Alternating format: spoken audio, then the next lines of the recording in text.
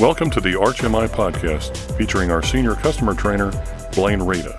Arch Mortgage Insurance Company, or Arch MI, is a leading provider of mortgage insurance, or MI, in the United States. Our competitive pricing tool, Arch MI RateStar, is the leading risk-based pricing platform in the industry, providing rates based on a thorough understanding of the underlying risk. Here's your host, Blaine Rada. Welcome to the podcast. My name is Blaine Rada with Arch MI. These podcasts are a way for me to share some of my perspective that I've gained in over 30 years of being in the mortgage lending business, but they're all really designed to do one thing, and that's to help you create separation and differentiation between you and all of your competitors, all the other choices that people have to go to for business. I very much value the time that you take to listen to these and take that responsibility seriously. So let me tell you a little bit about what you can expect. First of all, they're not scripted. So if this is the first time you're listening, you're gonna realize that this is really a conversation. Now, it's a one-way conversation, but it is a conversation. So I prefer that method of communication. I prefer kind of, stream of consciousness thinking. It's not like I haven't made some notes and have no idea what I'm going to say, but at the same time, I don't like to be limited to words that I've already put on a page. So that may make some people nervous, not knowing what's going to come, especially, lawyers. But I'm yet to say anything that's gotten me into a ton of trouble. So just know that it's going to be conversational. And it also is what I consider to be high content. One of the challenges I always have, and I think any of us that have been in an industry for a long time will have, is that we have an iceberg worth of information and we have time to share the tip of it. And so I tend to put a lot into these. So I'm going to recommend, even though you're probably doing something else while you listen to these, that you make an appointment with yourself to listen to it again so that you can pause it, you can make notes, you can really internalize and use the ideas instead of just kind of casually listening. Because I know if you're like me, I often listen to information and feel like, wow, that's really insightful or that's really valuable, but then I tend to just kind of go back to my old habits and doing what I always do because I really didn't take the time to internalize it. So I'm going to encourage you to do that. And I always share at the very beginning my worldview on sales because all of these are kind of have a sales focus to them. And it's not a worldview that everybody shares. Some people might say it's a little controversial, but it makes a lot of sense to me. And that is that selling is not about getting the sale. And I know for some people that seems ridiculous. What do you mean selling is not about getting the sale? I believe that the focus of selling should be on establishing if you're the best fit for that person's needs. And when your focus is on establishing if you're the best fit, you'll get plenty of sales, right? But when we focus on just getting it done, right? Getting the signature, getting the application, getting the check, getting the deal, I think it changes our behavior. I think it changes the way that we approach people. And people can sense that, by the way. People can feel it. And most people are not very comfortable when they start to feel that the salesperson's ultimate goal is really more self-serving and not about service. So you probably already believe that in your heart, but I just want to remind you that that's really what this is all about. All right, so today's podcast is really about the sales process. And if you think about selling, it really is a process, right? I refer to it as a sales conversation. And the sales conversation or the sales process really has several steps.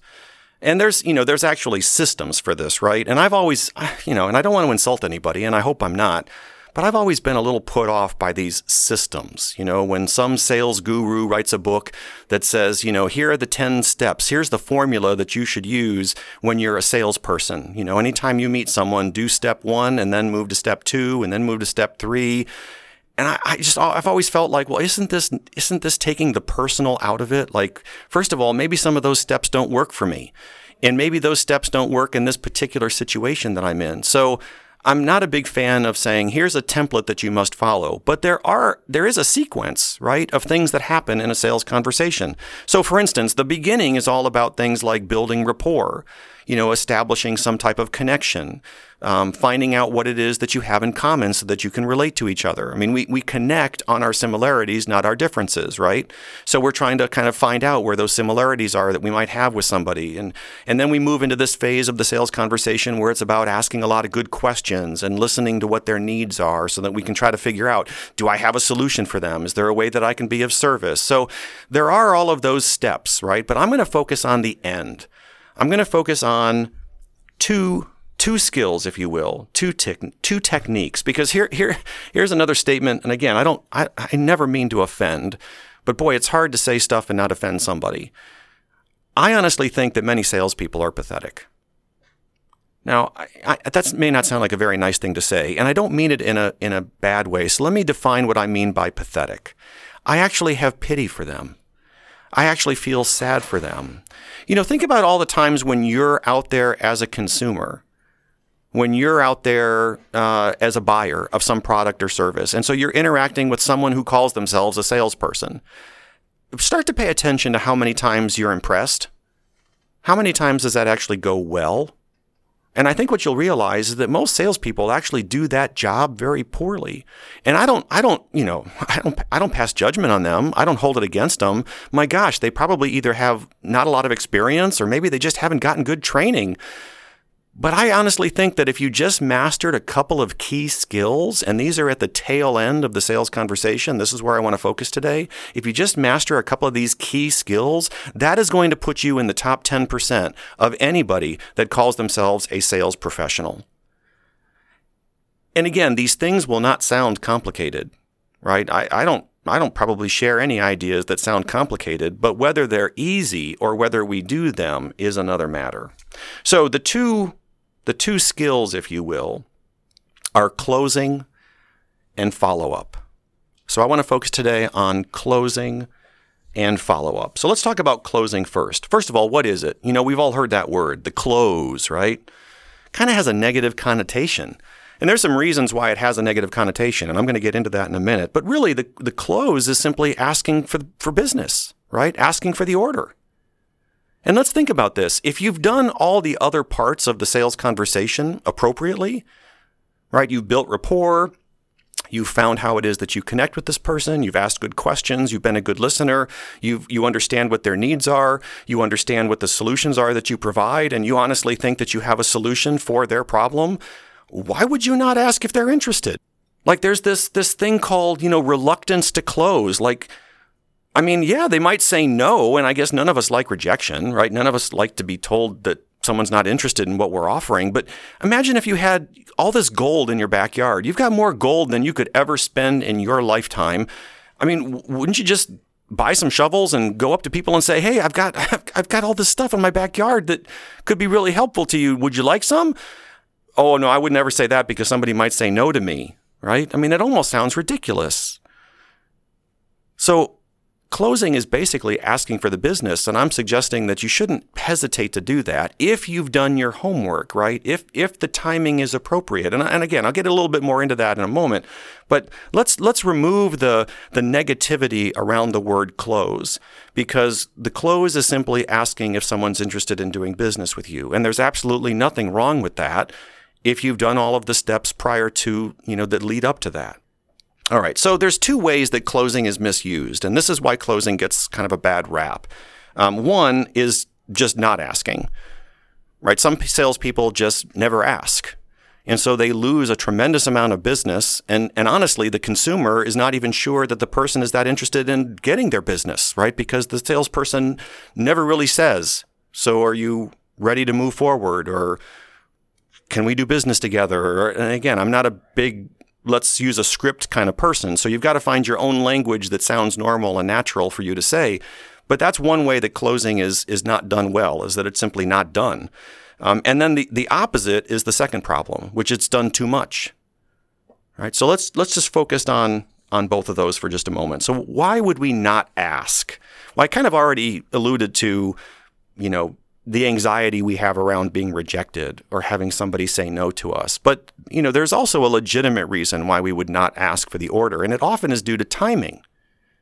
Like it just doesn't feel right. It's not appropriate. This is not the time. And maybe it's because you haven't done everything that you need to do, or maybe it's because that buyer is just not at a point where they can make a decision. In other words, there's many reasons why it may not be time to close, and those are all legitimate reasons not to ask for the business. And we're going to get to, well, then what should you do instead? Because I'm a big believer that if you're not asking for the business, there's still something to be done here, but I don't want to get ahead of myself. What about the asking too much? There's even an expression in sales known as ABC. Always be closing. And I'll bet you've been the victim of that. Gosh, I hope you don't actually do that. Maybe that's the training you've received, and maybe you think it's a good idea, and hey, good luck for you. I don't harbor any ill will towards someone that disagrees with my ideas. But here's what I think about always closing. People don't like it, right? It's pressure. It's coercing. It's persuasion. And there's a lot of books and seminars and training and stuff that you can go to that teaches you how to basically mentally manipulate a person. I just don't resonate with that. I just don't think that's, again, back to my worldview on sales. That would mean that your focus is on simply getting the sale as opposed to making sure that you're the best fit. So let me share an example with you of overselling, always closing. My wife and I, a few years ago, we moved out of the home that we had been in for 25 years. So, we had not bought a home in a really long time. And we were kind of downsizing. Children were leaving the nest, so to speak. And we were open to all kinds of possibilities. New home, existing home, condo, townhome, single family. We really didn't know what we wanted.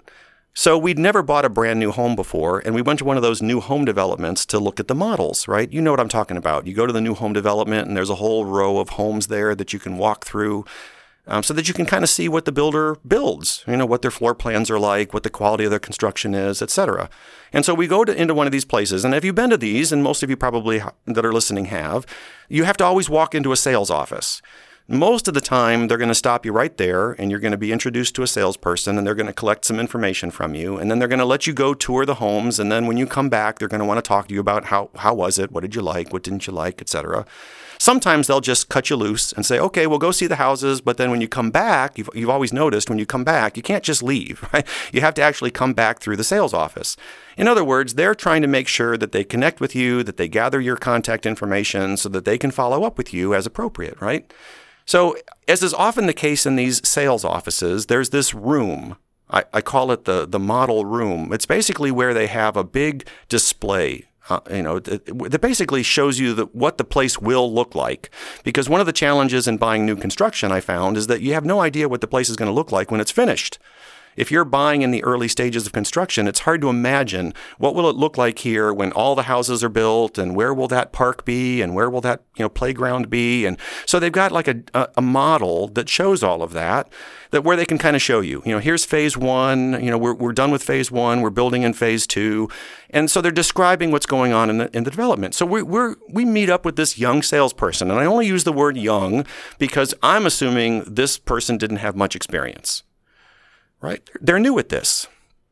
So every other sentence out of this man's mouth was, can you see yourself living here? So here's where the park's going to be. Can you see yourself living here? And there's ultimately going to be 4 or 5 phases. Can you see yourself living here? They were constantly closing. Now, my wife is very soft-spoken, and she doesn't really like anything that's related to sales and pressure, and that's just not her thing. She just basically couldn't stand it anymore. After about the 10th time that this person said, can you see yourself living here? She blurted out, I'm not sure. We haven't left this room. I mean, honestly, what's the reason we're there? We're there to see the models.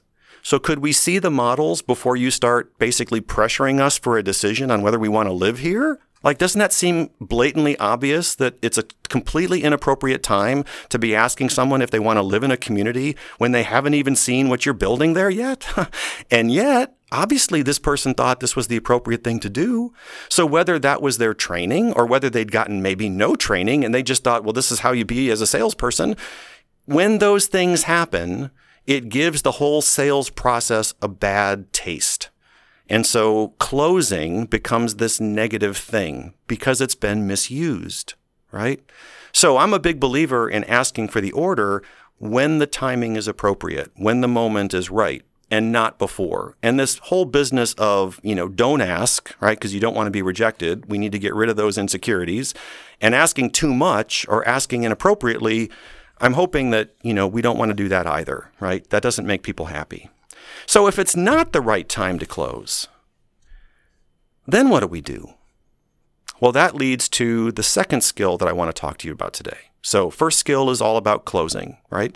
The second skill is what I call following up or follow-up.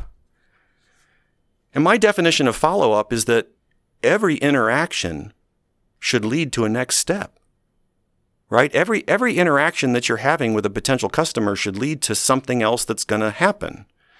In fact, even once you've secured somebody's business, I mean, think about a mortgage for a moment. Somebody's gotten a mortgage from you. They're at the closing table. They signed their documents. They've moved into their home. I guess we're done, right? Well, many of you are probably shaking your head right now. No, we're not done. The closing's the beginning, not the end. There should still be a next step, and it should be an agreed upon next step. So between you and the customer, you simply need to establish, where do we go from here? So maybe it's, let's say somebody's closed on their home. Do you mind if I reach out to you in a couple of months and just check in with you and see how you like your new home? Right? Or do you mind if I reach out to you in 6 months? Or in other words, just establish what you're going to do. If you haven't secured somebody's business, then the next steps are obviously much closer, right? If I haven't heard from you in a couple of days, do you mind if I call you? Or I'd like to send you some information that kind of fills in some of the blanks we weren't able to get to today. Is that okay?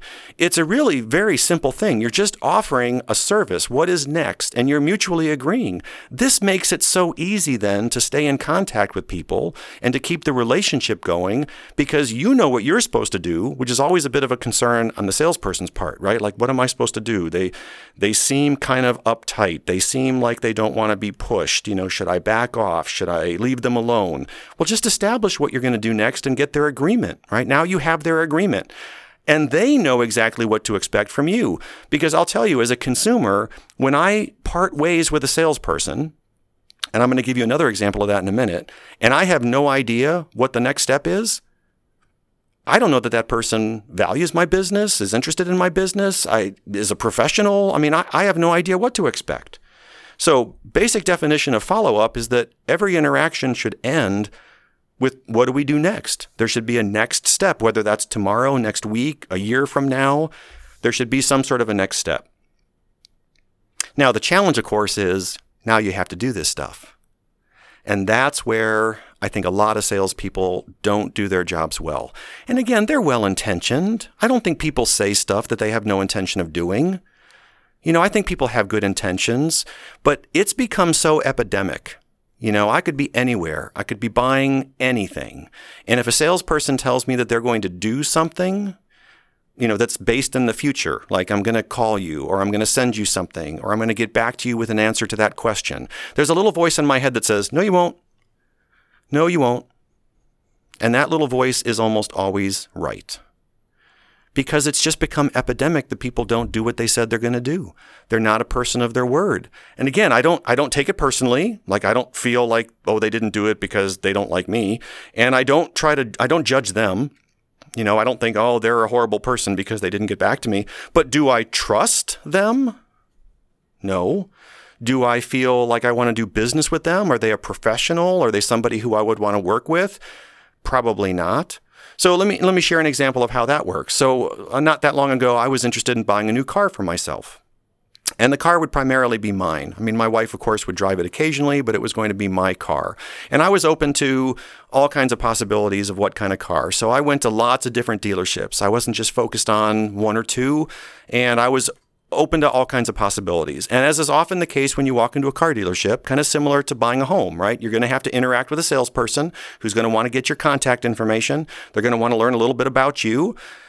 Now, their goal, of course, cars is a much faster sale than a home, but their goal, and I sold cars years ago, so I understand how the game is played, and it's no different now than it was when I sold them.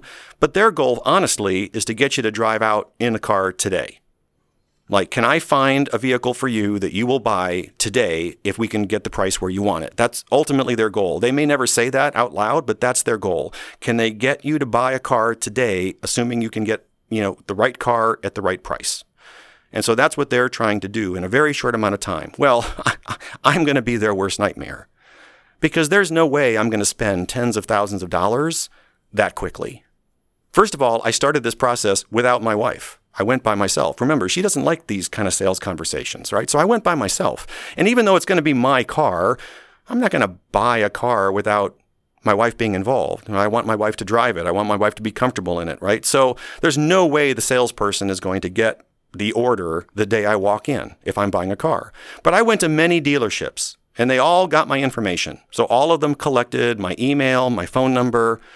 There was one car that was definitely kind of leading in contention for the car I liked the best. But you know what? The days that followed that first visit, I never heard from the salesperson in any way. Never got a call, never got an email, never got a text. And I thought that was a little odd. Like, why would they not be pursuing my business? This seems kind of strange. But you know what? I still really liked that car. So I took my wife back for a second visit. Now, as a salesperson, if the customer has come back now for a second time and they brought their spouse, like, we can't get much warmer than this, right? My wife and I take the car. We both like it. Again, not going to make a deal that day. I'm still mulling over a couple of choices. We leave. Not a word. Never heard anything from that salesperson. Not a single type of communication. I mean, how hard is it to send somebody a text? Well, compare that to the dealership that I ultimately bought a car from. And it wasn't because of this. I'm just comparing the two. The dealership that I ultimately bought a car from, the first time I walked in by myself and drove the car and left, I was not even out of the parking lot in my own car when the salesperson had texted me to say, "Thank you for coming in. Let me know how I can be of service." And then, of course, they followed up in other ways as well. But what a contrast from a salesperson that basically shows no interest in your business at all, doesn't follow up with you in any way, and a salesperson that you haven't even left the building 60 seconds ago, and they're thanking you for coming in, right? That's the power of follow-up. But again, you tend to want to agree on what this is going to be so that people don't feel like you're bugging them or harassing them, or right? So it's a lot easier to just, before someone leaves without doing business with you, simply establish, so where do we go from here? What's the next step? And then, of course, the critical component is do it. So be a person of your word, right? And there's technology to help you with this, right? I mean, you can't possibly keep track of all this in your head. If you're talking to a bunch of people every day, day over day, day after day, and you're making all these commitments to people, I'm going to call this one, I'm going to send somebody this, you've got to have some way of keeping all that organized. So I get why it doesn't happen. I get why things fall through the cracks. I just don't want to be one of those people. And I don't want you to be one of those people either. I want you to be a person of your word. Don't make the commitment if you don't 100% feel that you can actually do what you're telling the person you can do. Because it would be better, frankly, to not make the agreement. It would be better to not make the commitment than to make a commitment to follow up and not do it. Because when you say you'll do something and you don't, it immediately puts a seed of doubt and distrust in that other person's mind. They just don't know how to take that. And there could be a ton of reasons why you didn't do it, right? Maybe you had an emergency, but they don't know any of that, right? So as soon as you say you'll do something and you don't do it, people start to get a little nervous. So my suggestion to you is don't do that, right? So follow-up is basically making sure that every interaction ends with a next step. It's a mutual agreement on where we go from here. And then, of course, make sure you actually do it. Okay, so some key takeaways from today. If you want to be in the top 10% of anybody that calls themselves a sales professional, I highly encourage you to focus on the art of closing and follow-up. These are both the things, both things that happen towards the tail end of a sales conversation.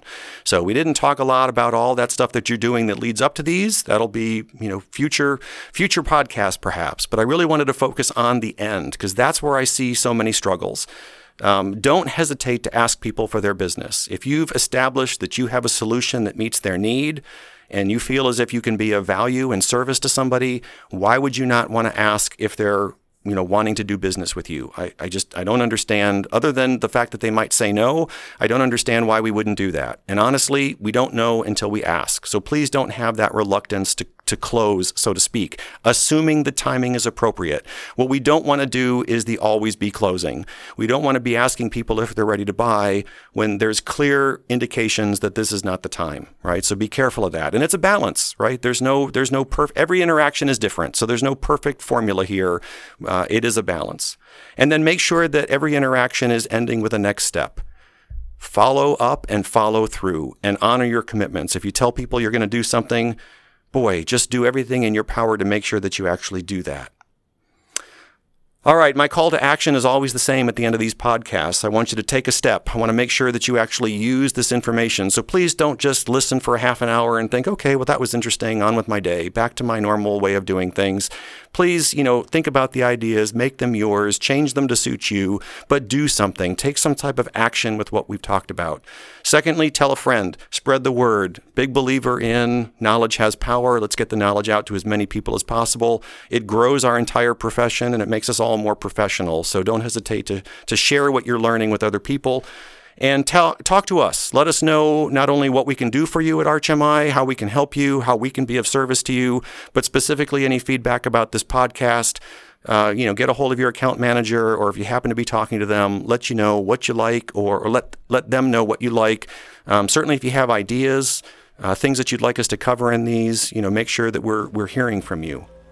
So that is it for this podcast. I hope you found the time that you've invested to be worthwhile. This is Blaine Rada with ArchMI. Thank you for listening.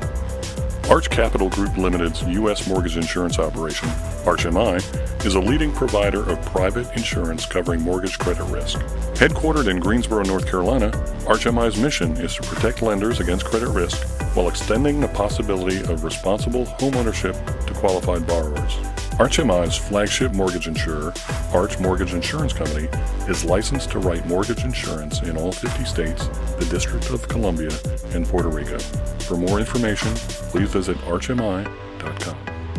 ArchMI is a marketing term for Arch Mortgage Insurance Company and United Guarantee Residential Insurance Company. All rights reserved.